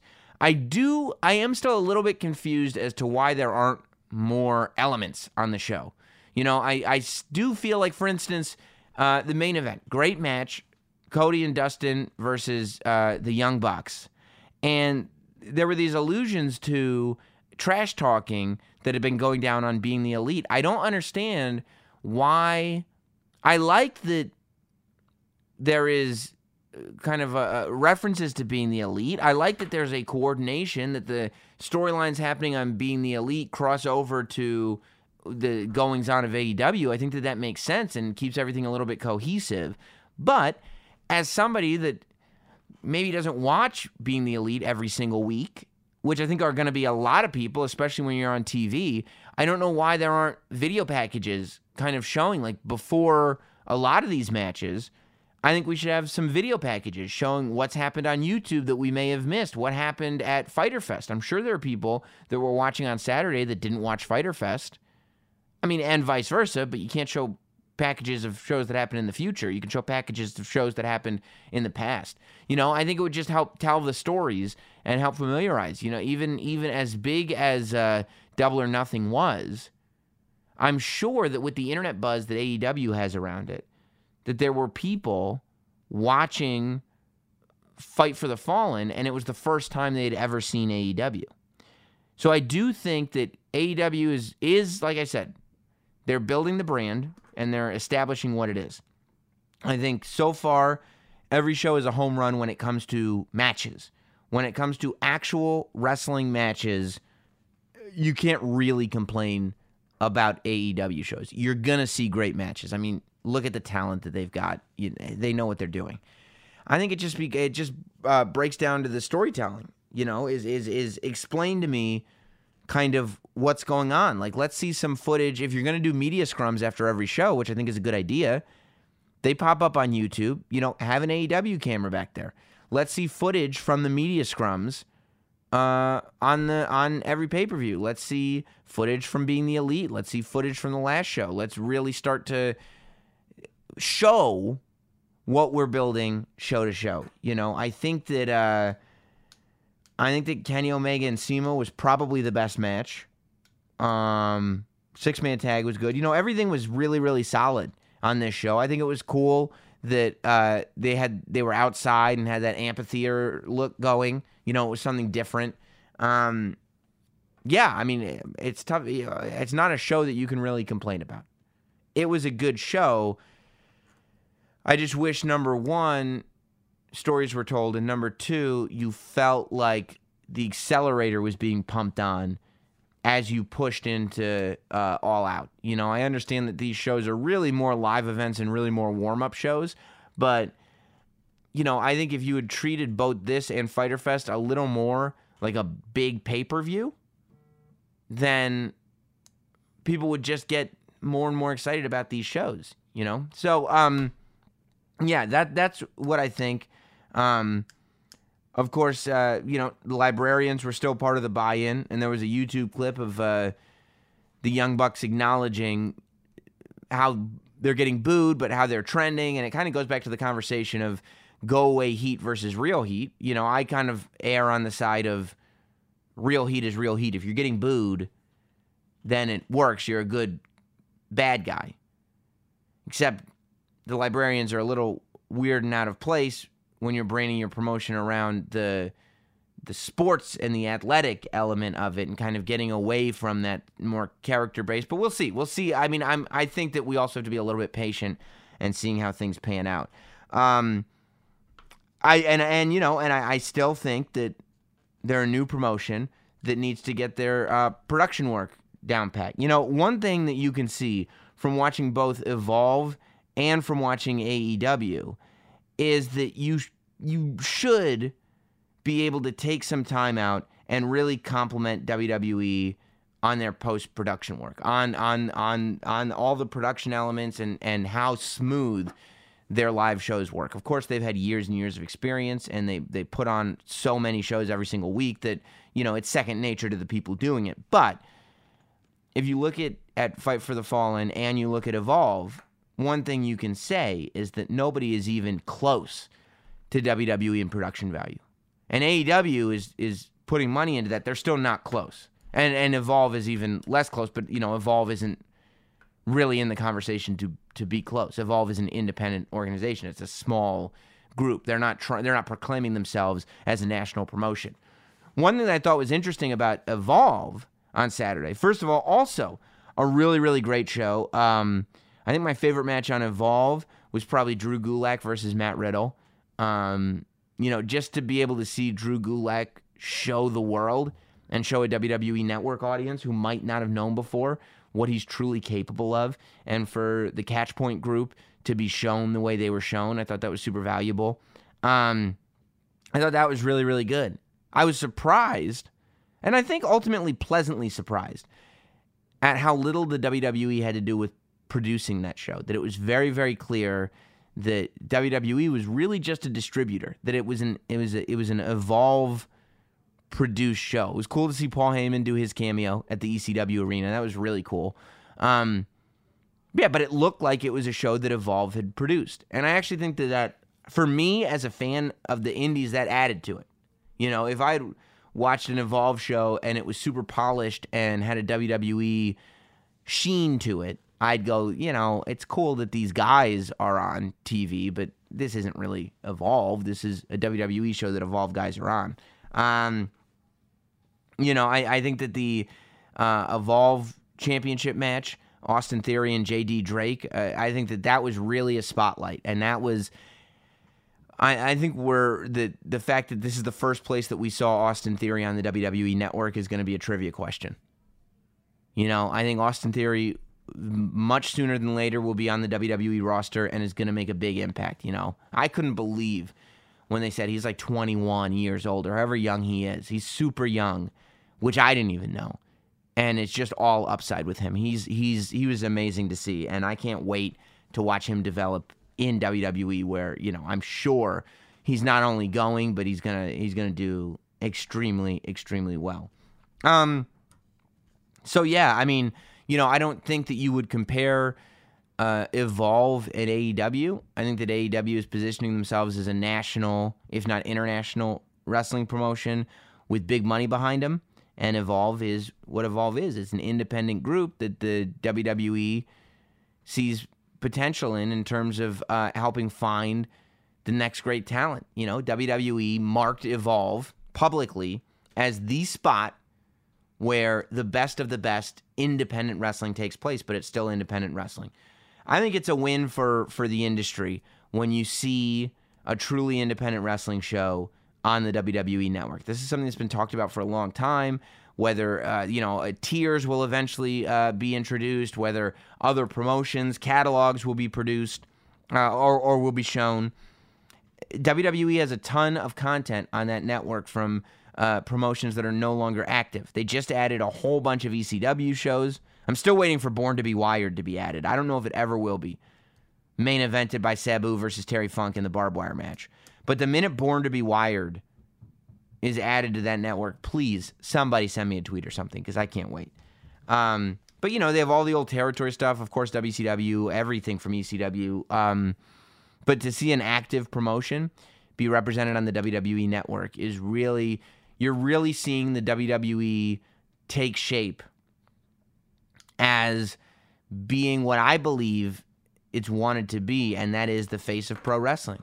You know, and that I think is one of the bigger things that AEW presents, is that it is separating itself and saying WWE does not represent pro wrestling. And at the moment, obviously they're right because they're going to be on TV, but ultimately we'll see where it lands. Story number 4 is Extreme Rules. Extreme Rules went down on Sunday. I thought Extreme Rules was actually the best show of the weekend, and I might be biased, but I thought Extreme Rules was a very good pay-per-view. I thought it was certainly better than the last pay-per-view. Yeah, I thought it was quite good. I thought the Brock Lesnar cash-in was well done. I thought there were a lot of surprises. Nakamura winning the Intercontinental title, AJ Styles winning the United States title, New Day winning the tag titles, I thought was a surprise. Seeing Daniel Bryan get pinned like that. You know, I thought that a couple of things. So as far as the cash-in goes, I heard some people saying that, well, some people thinking that it was going to go a different way. First of all, I'm really glad that Brock Lesnar won the Universal Championship. And I'll tell you why. It has nothing to do with Seth Rollins. It has everything to do with the integrity of not only Brock, but the Money in the Bank briefcase. You know, I think recently there have been a lot of failed cash-in attempts, and some of them get wonky. I think that everything that happened with Braun Strowman and the cash-in and Braun Strowman's run as the Monster in the Bank did not do any favors for the Money in the Bank briefcase. If you're going to give that briefcase to somebody as big as Brock Lesnar, and by big, I mean not only in stature, but in importance, for lack of a better term, you got to have him win it. And I love that this time, even though Paul Heyman said it was going to happen, he also said that he could be lying. So it was almost like those frustrating first few weeks when they kept teasing that the Money in the Bank briefcase was going to get cashed in, and then it didn't. Those first couple weeks, it made it worthwhile. There was a payoff. I think that we were all getting a little bit frustrated because we're used to them. You know, it felt like they were sort of just teasing that the Money in the Bank briefcase was going to be cashed in for ratings, and then it wouldn't happen. But in reality, long term, what they effectively did was they created a scenario where, as an audience, we were going, yeah, but Paul Heyman said he might be lying, and he's lied before. The "and he's lied before" part is super important because we've seen the Money in the Bank briefcase be promised, and we've seen it not surface. So, you know, I liked that it was teased and there was doubt over it. And the fact that he cashed in, I think, is a good thing. We're going to talk about SummerSlam later on, so I don't want to go too far off the range. So I'm glad, you know, a lot of people were saying that, I'm surprised Becky Lynch didn't low blow Lesnar or interfere or something like that, which I'm glad she didn't, because I wouldn't have wanted Seth to beat Brock again in a wonky way. You know, he already hit Brock with a low blow at WrestleMania. It wasn't the closing move, but he hit him with a low blow. And I'm so tired of good guys winning the title with a low blow. You know, Seth Rollins was hitting people with steel chairs. It's like, you got to be able to, against all odds, still fight with honor if you're a good guy champion. And I think having Becky interfere on Seth's behalf and having Seth beat Brock Lesnar that way would have been a little bit too much. So I'm glad that happened. Some people were even saying that Becky should have turned on Seth. Like, it's so stupid. Please stop suggesting that, because Becky's not turning heel. Becky is the top good guy women's wrestler in the company, okay? Like, WWE went for it.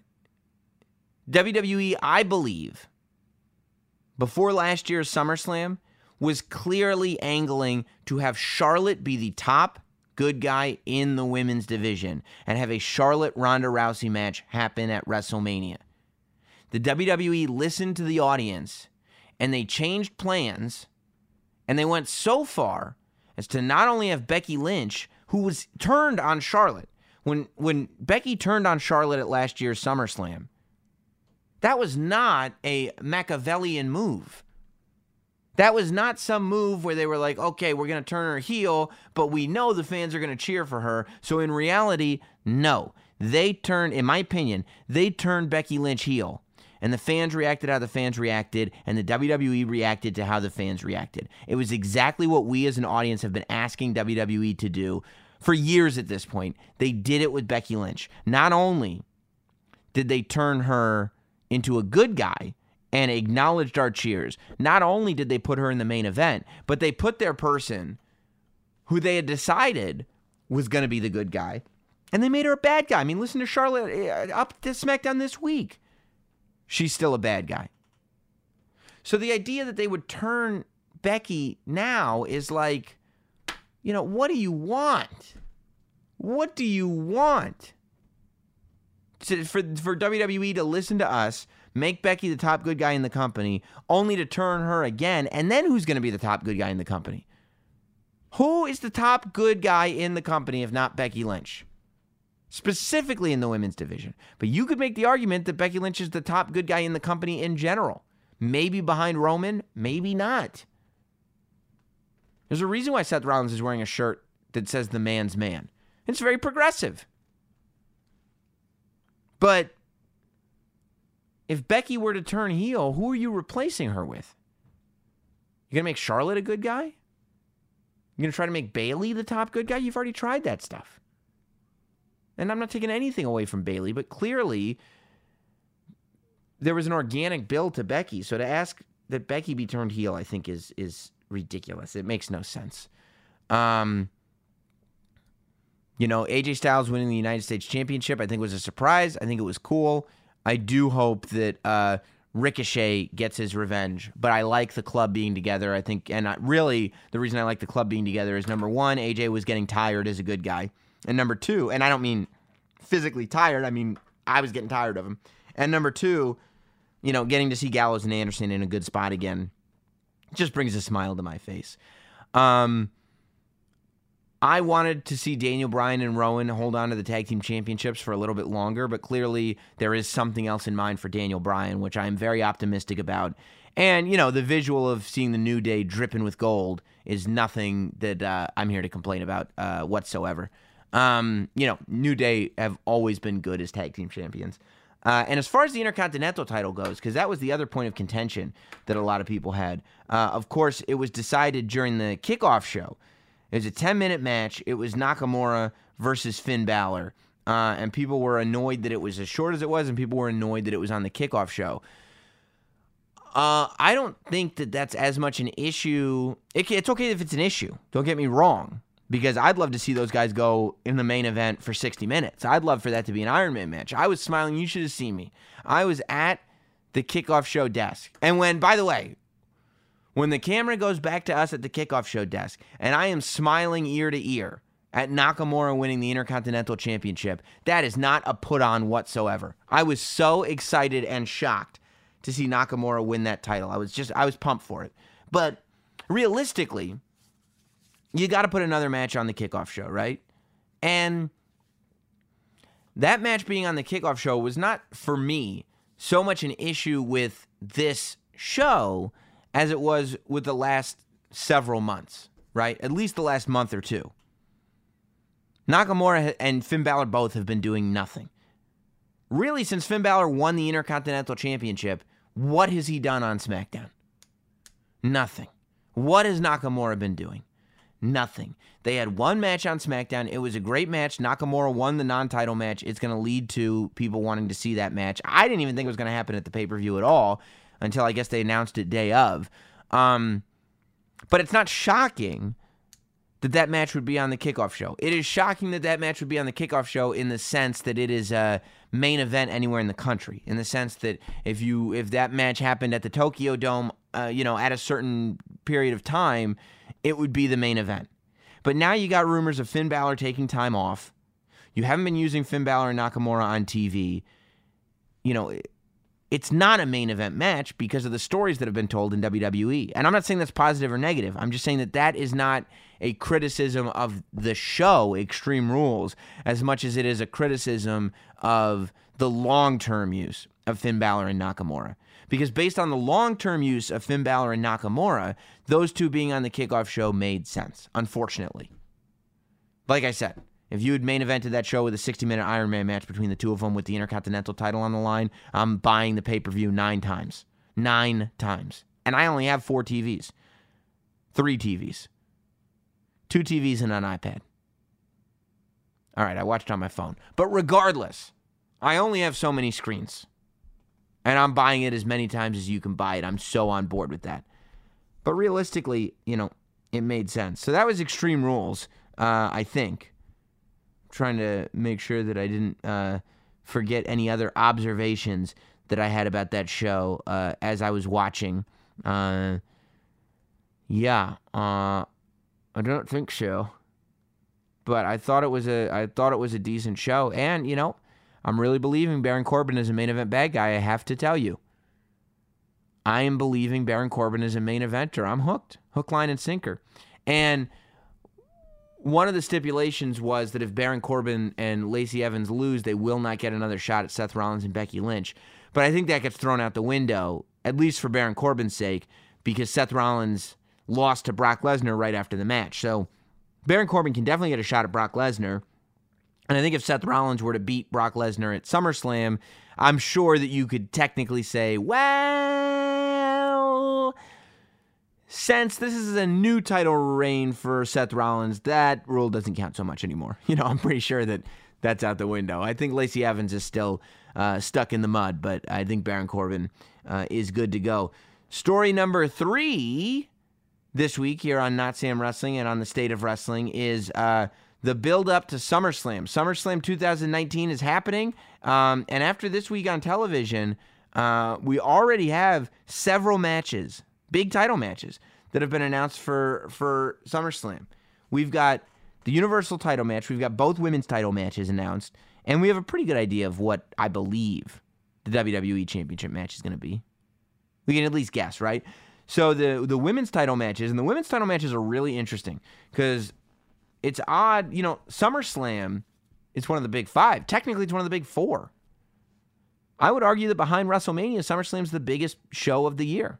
Unless there's a show that's equivalent to or greater than SummerSlam, I would say SummerSlam is the second biggest show of the year. Natalya is getting the shot at the Raw Women's Championship, and Ember Moon is getting the shot at the SmackDown Women's Championship. I think clearly the WWE wants to use SummerSlam to kind of build up their women's division and try to let some of these superstars that haven't been shining shine.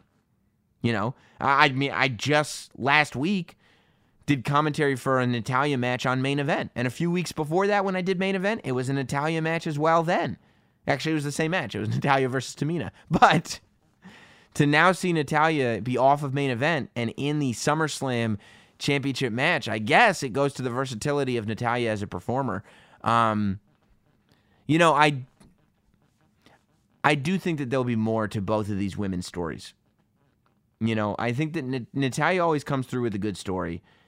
I'm hoping that something blossoms between Bayley and Ember Moon. I don't so much want just friendly competition. I wouldn't be surprised if we see a return of Sasha Banks, either at the pay-per-view or right before or something like that. She gets involved. So this isn't just Ember Moon and Bayley, the two best friends that anybody could have, wrestling each other for the SmackDown Women's Championship. And then the Universal Championship match is Brock Lesnar versus Seth Rollins. No huge shock there. I'm hoping for Brock Lesnar to retain the thing. You know, I'd like to see Brock Lesnar retain it and hold on to it. I think that he's just such a great spoiler, such a great bummer when he wins. But at the same time, you would imagine he's going to play a big part in October. Whether it's on SmackDown or whether it's on Raw, you know, that's... I would have thought that Brock Lesnar would be on SmackDown, to tell you the truth, just to really put that spotlight on the new shows on Fox. Universal title is a Raw property, so who knows where that leads. You know, maybe he actually has to lose it by October so he can show up and challenge Kofi Kingston come October.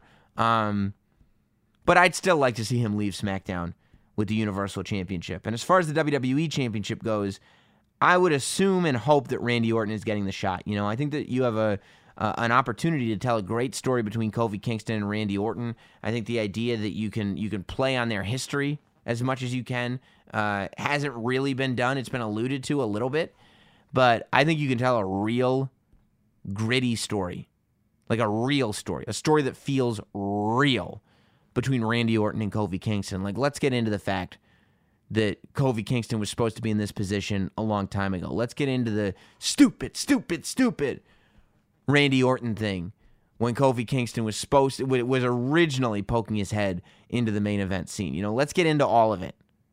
Let's get into why that storyline didn't happen. And let's make it real. You know, let's talk about, was Randy Orton holding Kofi back? Did Randy Orton think Kofi wasn't ready and Kofi resents him for it? Does Randy Orton still think Kofi's not ready and resents Kofi for it? You know, I think that there's a lot of story to be told there. And I'm interested to see how it fleshes out. You know, as I look at this and I look at, okay, those are your 4 major titles. Seth versus Brock is a big match. I mean, they're all, you know, but you got Seth versus Brock, which is a rematch from WrestleMania. Theoretically, Kofi versus Randy, Becky versus Natalya, Bayley versus Ember. I think you're still missing a big match at SummerSlam. I think you're going to see an Undertaker match at SummerSlam. I think we may see a Drew McIntyre Undertaker match at SummerSlam. I think SummerSlam, it's in Toronto. It's the second biggest show of the year. I think at least one more really big match is going to be added to this show. And probably as soon as next week, because there's not that many weeks before SummerSlam.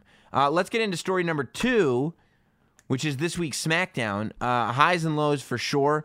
I think Kevin Owens has been doing well. You know, I think that Kevin Owens has been doing good enough that we really have never had an explanation as to why the change of heart. He just kind of dove in, and we believe it. I think they're doing a good job of having the voice of the fan be part of that show, in the sense that they're talking about, you know, Shane McMahon getting as much TV time as he gets. You know, I think that all things can be forgiven when they're acknowledged, and I love that that's being acknowledged. You know, I think that the town hall segment could have felt a little bit more real. You know, I liked that Liv Morgan got her shot to shine. I like that Buddy Murphy got his shot to shine and all that stuff. I wish that they felt a little less scripted. I like the angle that Buddy Murphy is sucking up to the boss. I like what Liv Morgan is doing. I'm interested to see how her character evolves. You know, she jumped on, she grabbed dumb Corey Graves' headset off of his head and said that when she comes back, it's going to be the real Liv Morgan, which I would assume means no more pink hair, no more blue tongue. Maybe she won't be the juvenile delinquent of the Riot Squad that she once was. Although I really like fun, sort of ridiculous, riotous Liv Morgan. So I don't know what will happen there. You had Kevin Owens beat Dolph Ziggler. It's really, Kevin Owens is banned from the building, but here he is. Now he's banned, but here he is. He's got a match thing. Like, you got to stop banning Kevin Owens from the building if he's going to be on the show. We've seen it now. But yeah, I think that SmackDown is becoming a really interesting show because it's just so many people are getting built up on SmackDown, and I think it's pretty unpredictable right now in terms of who's going to do what, and it doesn't feel like maybe a staccato as it has. Like, you can't, it's not going da-da-da-da-da-da-da. You can't exactly, like, look at your clock and figure out where things are going. I hope that, I would think that for the Kofi title, you would do a Randy Orton, Elias, Samoa Joe, maybe a triple threat next week with the winner getting the title shot, something like that. I